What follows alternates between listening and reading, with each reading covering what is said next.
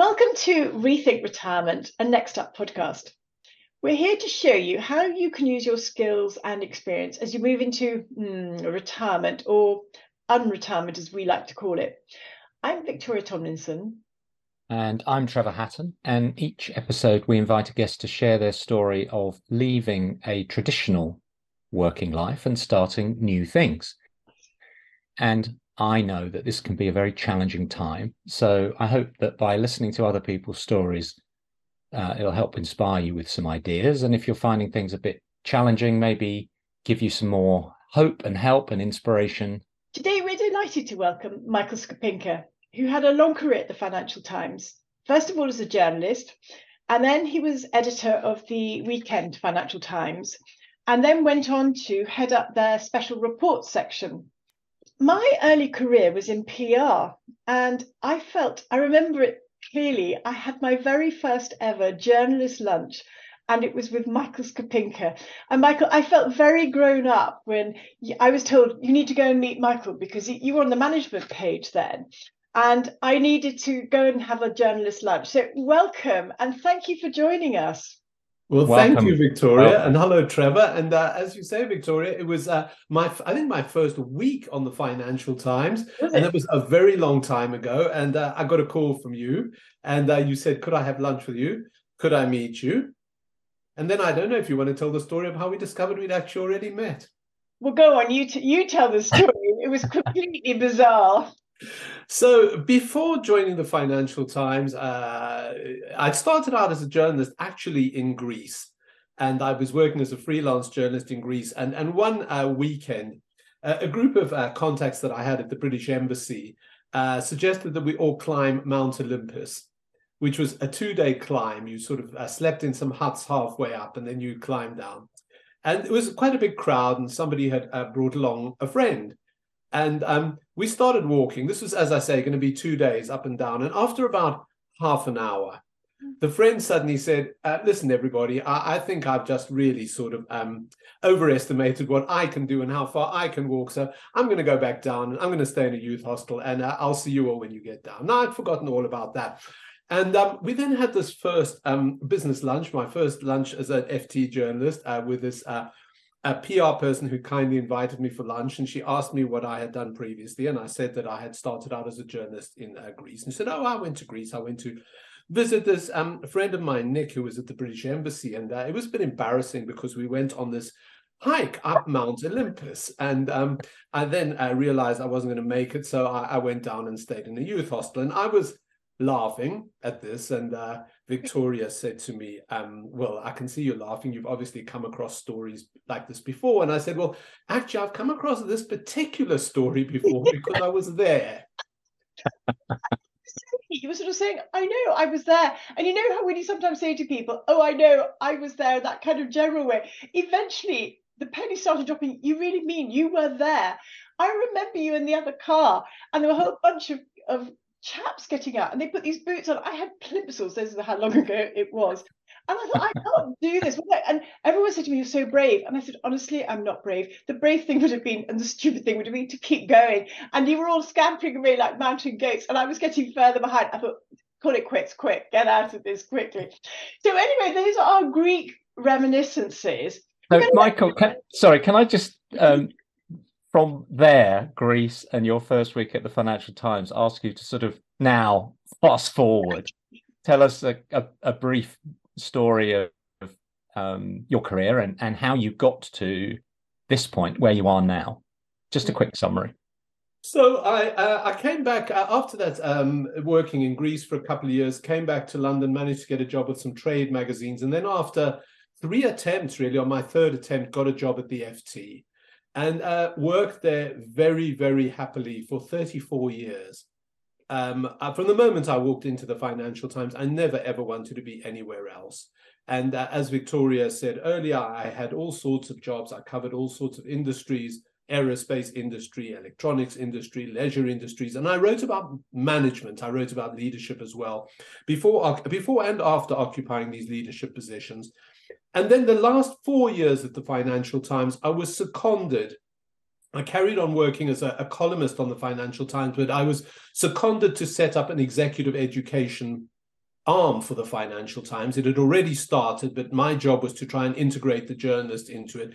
And I knew, and the Financial Times knew, that this would be my final task at the Financial Times, because it was clear to all of us there was not going to be an appropriate position to come back to after this. I had really kind of come to the end of the road. And so that is where I was when I had to face this prospect in the second half of my 60s of thinking, what am I going to do next? Because Victoria said at the beginning, we talk about retirement or unretirement. Retirement just was not part of my vocabulary. I'm not, as Victoria will tell you, I'm not the retiring type. No. And so I had started to plan this. I really knew that I was going to be doing something else. And two things really prompted this, and two things affected this. The first was when I ran the special report section, I had a deputy, a fabulous deputy, who was older than me, who retired and went off because he wanted to ride his bike all over the world. And he did that for a year or two. And then he started to come back to do sort of editing sessions at the FT, because he obviously missed the place. And I said to him, do you have any advice for me? And he said, yes, I've got one piece of advice for you, and that is make a plan. I didn't make a plan. You need to make a plan. So I started to make a plan. And the plan I made was prompted by a lunch that I had at Pret-a-Manger near the FT building. A colleague of mine said, could we go and have a sandwich? I want to ask your advice. And we went and had lunch, and she had problems at work and problems with her boss, and we talked them through. And I was in the position of having been a boss, been in the Financial Times leadership team for close on a decade, but no longer in the leadership team. So I had some sort of insight into it, and I talked to her about what I thought she should do. And at the end of the lunch, she said to me, thanks very much. And she said to me, you know, you should charge for this.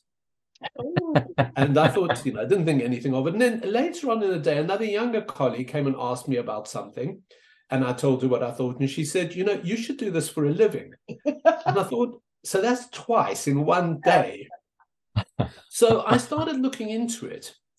And I thought, well, if I'm going to do this, because perhaps I'd like to sort of make a new career in giving people career advice and work advice, how to handle your boss, how to handle being a boss, which I'd also had some pretty long and often hard experience of, where Victoria was often actually, she maybe doesn't realize this, was actually very helpful in her advice.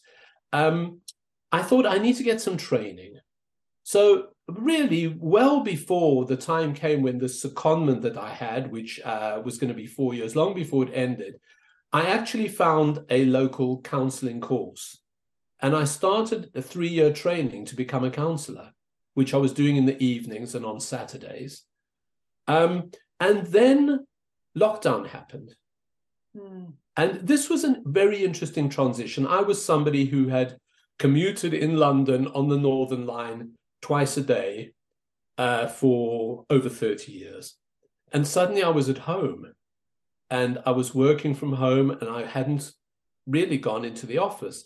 And when the time came, when my secondment ended, I had a farewell from the FT, which was entirely online.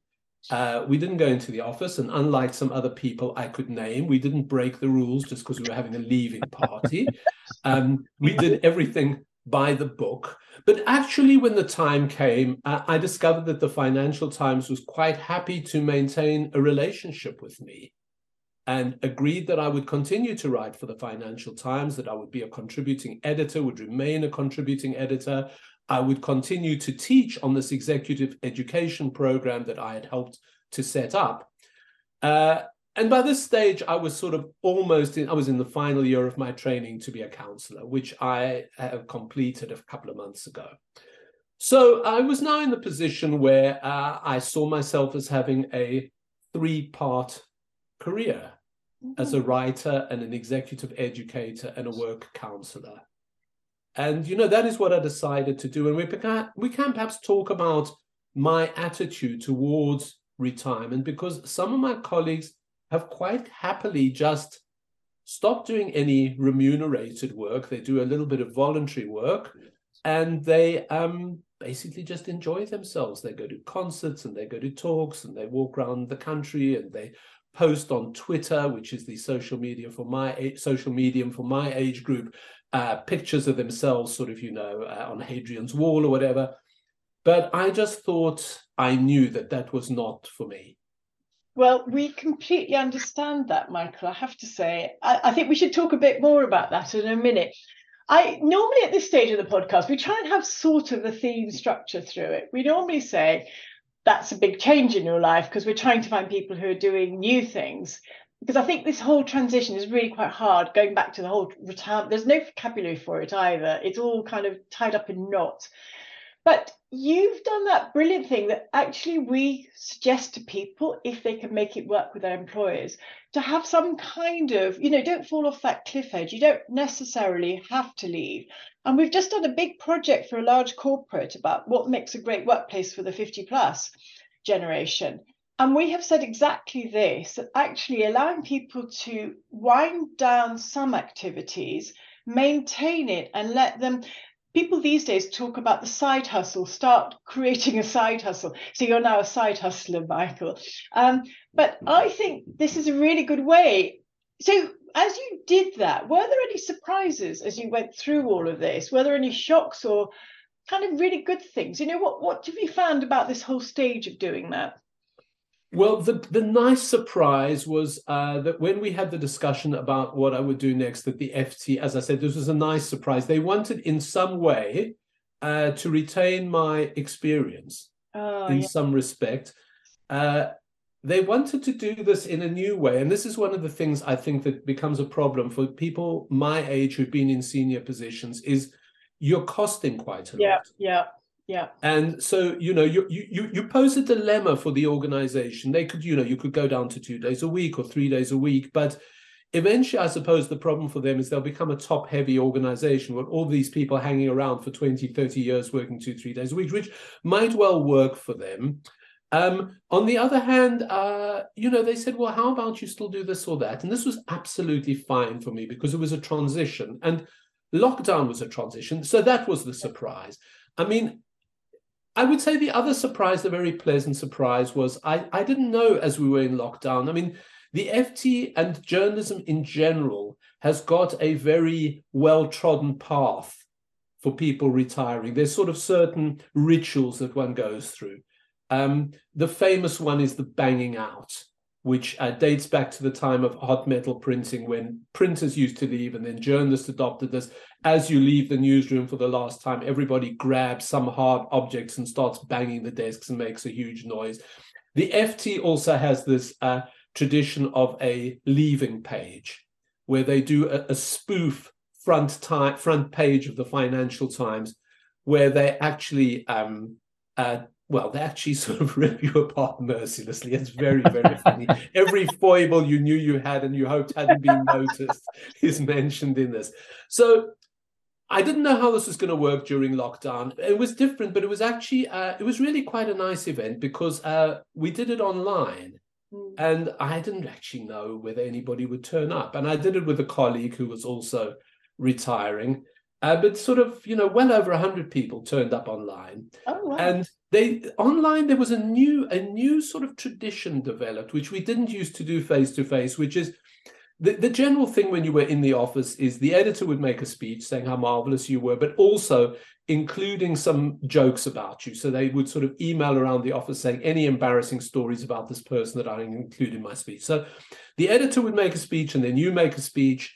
And then everybody applauds, and then you sort of, you drink your sort of warm white wine and sort of, have some crisps, and then everybody bangs you out. But online, a new thing developed is the editor would make a speech, which she did, a nice speech, and then I made a speech, and then my colleague who was leaving made a speech. And then the editor threw the thing open and asked people to unmute their microphones and speak about us, which they did.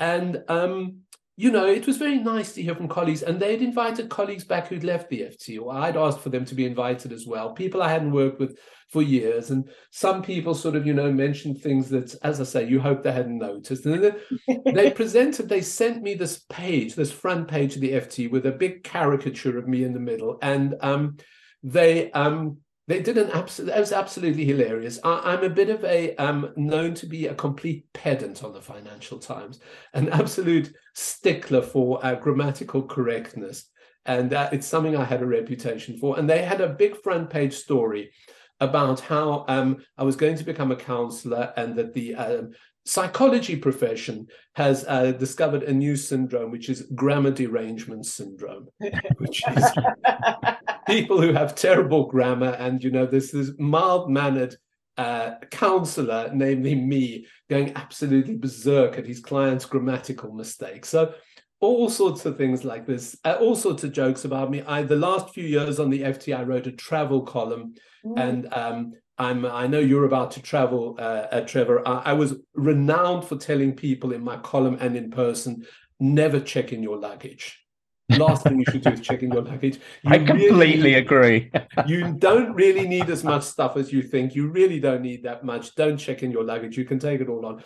They did a spoof column of mine in which I said that I always travel with 2 pairs of boxes in a converted cigarette case. So that was, it was a very nice send-off. And given the fact that I had seen some colleagues, we'd gone for walks outside, but we were in deepest lockdown at that time. I couldn't see anybody. I couldn't go in the office. And in fact, I had to go into the FT office last week to record another podcast, because I've done loads of these. I'm in demand. And I went back with my former desk mates to our part of the building, and they said, here are your drawers, by the way. Are you ever going to empty them? And I realized I'd never come in to take my possessions away. Oh, yeah. So I did it then. So it was a transition I wasn't expecting, but it was in some ways helpful, because I'd already stopped going into the office I hadn't been into the office for a year. It's interesting. We had somebody at one of our workshops who had their leaving due online. And she said it was like attending your own funeral because people were invited to say what they thought, and they all said lovely things. Michael, I just wanted to ask you, you had a plan. Yeah, most people don't. You kind of transitioned, it sounds, in a relatively smooth but certainly controlled way, and lots of people don't. Lots of people fall off a cliff. I wondered if in this journey there were any ups and downs, whether there were low moments, whether you turned to other people for help. Often it is a difficult time for people. I just wondered if you had any darker moments. Yes. I mean, I would say it was quite a revelation training as a counselor. And I spent some time thinking if actually this really was for me. Because what I realized is that I was transitioning from a very fact-based job. Journalism is about getting the facts. Yeah. And this is particularly true of the FT. The FT is absolutely punctilious about getting things right. I mean, making a mistake on the FT is the worst thing you can do. It was, that was a difficult transition to going from that to a counseling environment, which is really about feelings. And this is a bit new for me. And what I want to do as a counselor is to really try and marry those two worlds. One of my classmates on my counseling course said something quite acute about me. We were talking about how we approach things, and she said to me, facts are your comfort zone. And I thought that was a very insightful thing to say. She's right. And so the dark moment was thinking, as a counselor, advising people how to deal with work issues, I've got to think about how I'm going to do that. So that has been a dark moment. The other thing I should mention, I also had another lucky break while I was ending. In the last few months on the FT, I think I had 2-3 months to go, I got the very good news that I'd been given a book contract. And so I spent the first 6-7 months, for various tax reasons, I wasn't allowed to work for the FT for 6-7 months after I left. And so I wrote this book during that time, a book called Inside the Leaders Club, which is about really my experiences as a manager. And it also draws on FT networking events, high-level networking events that I'd moderated and that other people had moderated. So, that was another helpful transition. But just to come back to your question, Trevor, were there any low moments? I expected it to be a low moment that I was no longer part of this organization, which I had been part of for over half of my life. And I thought that was going to be a big thing, because working for the FT was a great environment, an absolutely wonderful workplace. It was also a kind of family, but also it gave me status. I was no longer just this freelance journalist scrambling up the side of a mountain. I was now somebody who a smart PR person wanted to have lunch with. And I worked for trade magazines before I joined the FT, and you'd have difficulty getting people to return your call. You phone and you say, hello, I'm Michael Skapinker from the Financial Times. They say, just a moment, we're putting you right through. So, you had a status. It was important for me. I was an immigrant. I grew up in South Africa, as you can hear. And, being an FT journalist was an important status position for me. And I think a lot of us who've worked in organizations for a long time come to rely on the status of that organization. So I thought that was going to be quite a plunge. Yeah.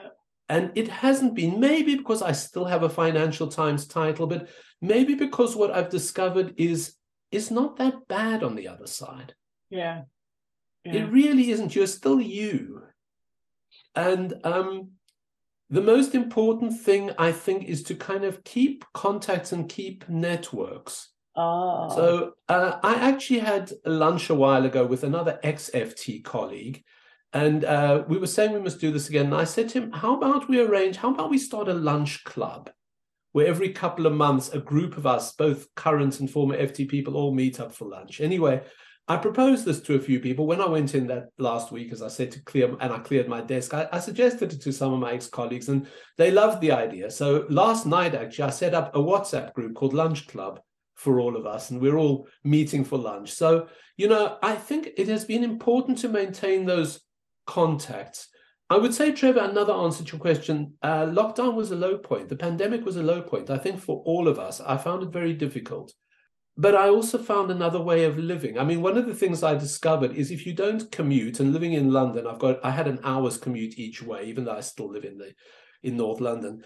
Being free to those 2 hours, I used to walk when we weren't allowed to go to any restaurants or pubs or anything. I just used to walk. I used to walk in the woods near my home. And I started listening to audiobooks. I listened to all the novels of Jane Austen from 1 to 6, one after the other. I hadn't read them since I was a schoolboy. I was put off by how awful I thought they were then. So, it was a dark time, I think, for all of us. It was a dark time for the world.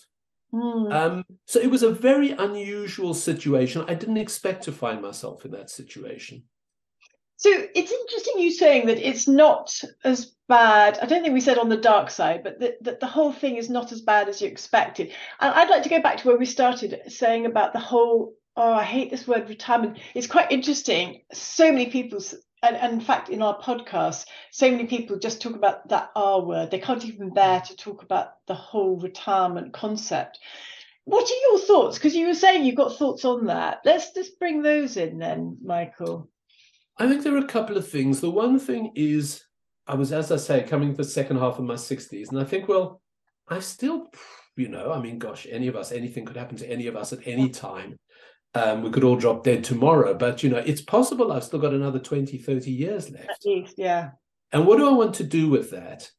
And I felt very strongly as I thought about it that I wanted to be a participant rather than a spectator. I like that. There are times I like being a spectator. I like the theatre, and I missed it very much during lockdown. I like movies, even sports sometimes. But really, I wanted to be a participant. I want to still be playing this game, whatever it is, for all sorts of reasons, still contributing, still being active. And the other thing, and the executive education programs that I was involved in taught me this, I want to be involved with all generations. I loved doing programs with younger colleagues and people coming in with new thoughts, new ideas. I'm not a big one, and anybody who reads my book will know this. I'm not a big fan of sort of, baby boomers like me can't talk to Gen Z or can't talk to millennials. I don't go along with all this kind of thing. But we're all at different stages of our lives, and different things are happening to us. And I really, really like that mix of ages and generations and working together. And I didn't want to lose that. So just to come back, Victoria, but not everybody feels this way. Some people are quite happy. They think, I've done my job, I've done my work. You know, I just want to go off and do other things. And I can understand that. The other thing I would say is there's the financial side of things as well. Now, I'm part of that very, very lucky generation who stayed in the same organization for a very long time, partly because I had a defined benefit pension scheme.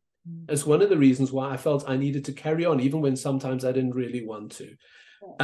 So it meant I had more financial options, but I was also very influenced by a financial advisor I went to see when it came to taking my corporate pension and deciding how to take it. And she said something to me which I haven't forgotten, which is she said, people make two mistakes. They underestimate their longevity and they overestimate their health. I really took that to heart. I thought, you know, even a very adequate pension, you've got to think about the future. And she said, you've got to think about the fact, if you do require full-time care, you or one of your loved ones at some time in the future, you're looking at a lot of money. You could be looking at up to £100,000 a year. And so given that we've got 20, 30 years ahead and inflation goes up and down and who knows what happens to the economy, I also felt it was important to keep on earning money. You've obviously spoken to some slightly more thoughtful financial advisors than I have. Well, the other thing, and I'm sure this has come up in these podcasts before because it's been such an influential book, is the book 100, The 100-Year Life. Yeah. The Scott and Grattan book. Yeah. Which is very definite about the importance of looking at both the financial and personal side of things. And you know, it's quite interesting. You know, we're speaking on the day that, the day after we got the news that Nigel Lawson had died.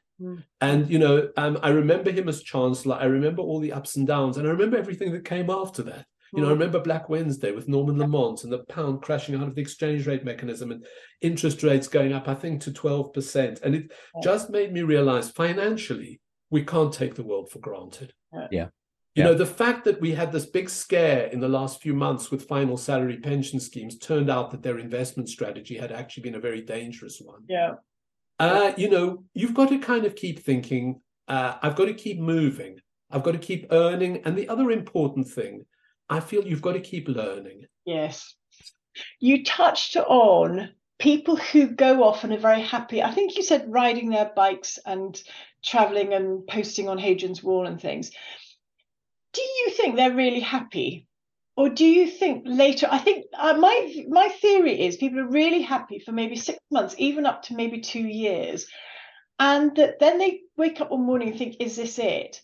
But by then, I think they may feel they've burnt their bridges, boats, whatever you do, and that it's too hard to get back in, and they make the best of it. Do you think there's anything in that, or do you disagree?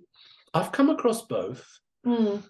This deputy I mentioned who said to me, make a plan, he said, I'm bored rigid now. I've done that riding and I don't know what I'm going to do now. Yes. I have other friends. I'm thinking of one in particular who was in senior government positions for many years, who is very, very happy and who has got projects which are different. I mean, walking the whole length of the Thames, for example, you know, or I don't know, people sort of think, you know, I'm going to finally read Proust. I'm going to do all the reading I haven't done. I've seen people who are happy doing it. I know I wouldn't be. I do like the mix now. And one of the things, and, you know, Victoria, you've been in this position for a long time. I hadn't been in this position for a very long time, not having a boss. Yes. I found not having a boss is a great liberation. I mean, you know, every bit of work I do has got to be good because, you know, I'm self-employed now. I'm a freelancer. You're only as good as your last job. So, you know, the pressure doesn't stop. But not having a boss, and I've had bosses I really like, bosses I didn't like at all, but not having one at all is, it's a great liberation. It's a great feeling. Yeah, somebody said that to us also, Victoria, when often people say, I control my diary and I'm in control of my time and that's valuable to me. And he said, yeah, that's true. But the thing I really love is no one's looking over my shoulder telling me if I'm doing a good job or not. I thought that's fantastic. So, Michael, I completely take your point about no one knows what the future holds. But I'm going to ask you, given that you've got another 20 or more productive years, what's on the horizon, do you think? So, as I say, I will continue to be a writer. I will never stop writing. I've written this one book after many, many years of newspaper articles, and I've sort of got my thoughts maybe on the next one. I still continue to write for the FT. I'm on the editorial advisory board of the magazine, the journal for IMD Business School in Switzerland. I write for them as well. So it's writing on one side. The executive education continues.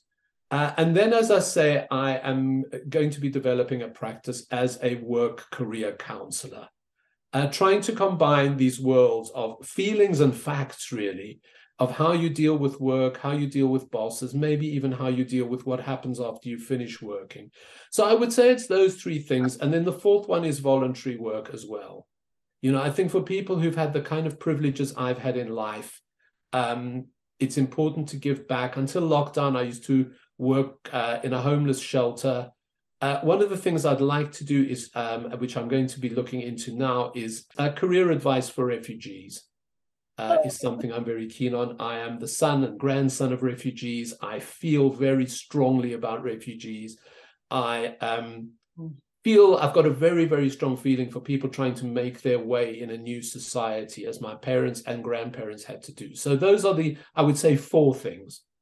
I love them. So, Michael, you asked others for advice and you got it, that bit about make a plan. What, with hindsight, would you have done anything differently? But more to the point, what advice would you now give to others? Clearly, that plan bit probably. But what else would you say to others about to embark on this new venture, if you like? Well, the first thing I'd say is don't panic. Don't panic if there's nothing obvious for you to do. One of the things I think we all realize when we come to the end of a job in a particular thing is actually how many people you know. Yes. And what a big network you have, much bigger than actually you think. And the other thing is, when you're on your own, people start approaching you, or they sometimes do it quite tentatively and say, I don't know if you'll be interested in doing any work on this or that. And so they'll be saying, yeah, I'd be quite interested. So I think there's that. There are a couple of other things I would say. Another very, very important aspect for me is exercise and keeping fit. I'm of the baby boomer generation. I was just a bit too young to have been at Woodstock, perhaps, but, of the generation which never planned to get old. And, so for me, physical fitness, exercise is really important. As I say, I'm a big, big walker, something I really did a lot of during lockdown. But, one of the things about not having to go into the office every day, I can start every day in the pool or in the gym. And, that to me is absolutely vital. I mean, if we are going to live 20 or 30 years and anything can happen to us, physical infirmity, accidents, dementia, cognitive deterioration, all the things we fear. I just think, push it out as far as you can by just, if your health allows you to, keeping as fit as you can is the one piece of advice I give anybody of any age. And it's never too late to start doing that. You're absolutely right. My mother-in-law is 93. She goes to the gym every day. Wow. At 93. Wow. Good for her. Exactly. So your point is completely valid. Yeah. Completely right. So, Michael, do you know what? I think you've pretty much got that perfect scenario here of all the things that we say to people. So all the things that I think makes unretirement great. And that learning bit has to be huge in there, but also about the younger generation, staying active. And I think that bit about exercise and fitness, I think the two go hand in hand, to be honest, because I think I see people deteriorate so quickly when they don't do very much. And, you kind of want to respect people's choices, but it just doesn't seem very healthy to me, this kind of, it's that bit about having purpose, I think. So I can't thank you enough, Michael. Maybe one day, except you'll always be far fitter and far healthier than I'm going to be going up any mountain, even now, or still now, maybe. Thank you so much for that. We thoroughly enjoyed it and wished you well. And please stay in touch with us and let us know how this next stage develops. And we look forward to watching it. Well, thank you very much. Thank you, Victoria. Thanks, Trevor. It's been a pleasure talking to you. What he's demonstrating is what we're trying to say to people, that the more that you do think ahead, and so he spent 4 years thinking about what am I going to do, and that's very rare for people. Again, last night I was in London and I was with a whole group of about 30 managing partners of accountancy firms. And we were saying, I started off, I was doing a presentation. I said, how many of you thought about the 100-year life and what that means for you and what you're going to do in it? And luckily, nobody put their hand up, because otherwise my presentation was completely screwed. So I said, well, thank you for not putting your hands up. So yes, we've all thought and planned ahead. But that's the problem, that people are so busy. Well, there's two bits, isn't it? People are so busy and they're, when you're professionals particularly, but I think in any kind of role, you're so focused on the now, your clients, we've been through COVID, you've got the cost of living crisis, you've got, so many things going on that you're focused on the now and how do I make this work? But the other bit is, even when I just did an interview last week with a partner in a professional firm, and he said, I should have listened to the advice that you, and he rattled off 2 or 3 other people's names. But he said, you know what? You make your excuse that you're very busy because it means you can put it off. And he said, what I need to say to everybody is, this is even harder when you're on a sofa, not at work. Actually starting from trying to do all of this planning is much worse once you've left and you're sitting there on your own on a sofa, is what he was saying. And I think that's so different. But I was thinking, how do you explain to people? You can tell them you need to plan. And that's why someone like Michael's so good, because he's showing that by planning, it may not all work out, and that's fine. It doesn't matter. But it means that you've got to focus on a future that you've. Yeah, he had several threads, didn't he? Mm. And those threads, a lot of them came from listening to people. Yes. So he listened to the person that said make a plan, but then he listened to people saying, you know what, you'd be really good at this, or you should charge for this, and so other people planted an idea and he took it and ran with it, and then each time we asked him, something else came up, like giving back and volunteering and the connection he felt with refugees.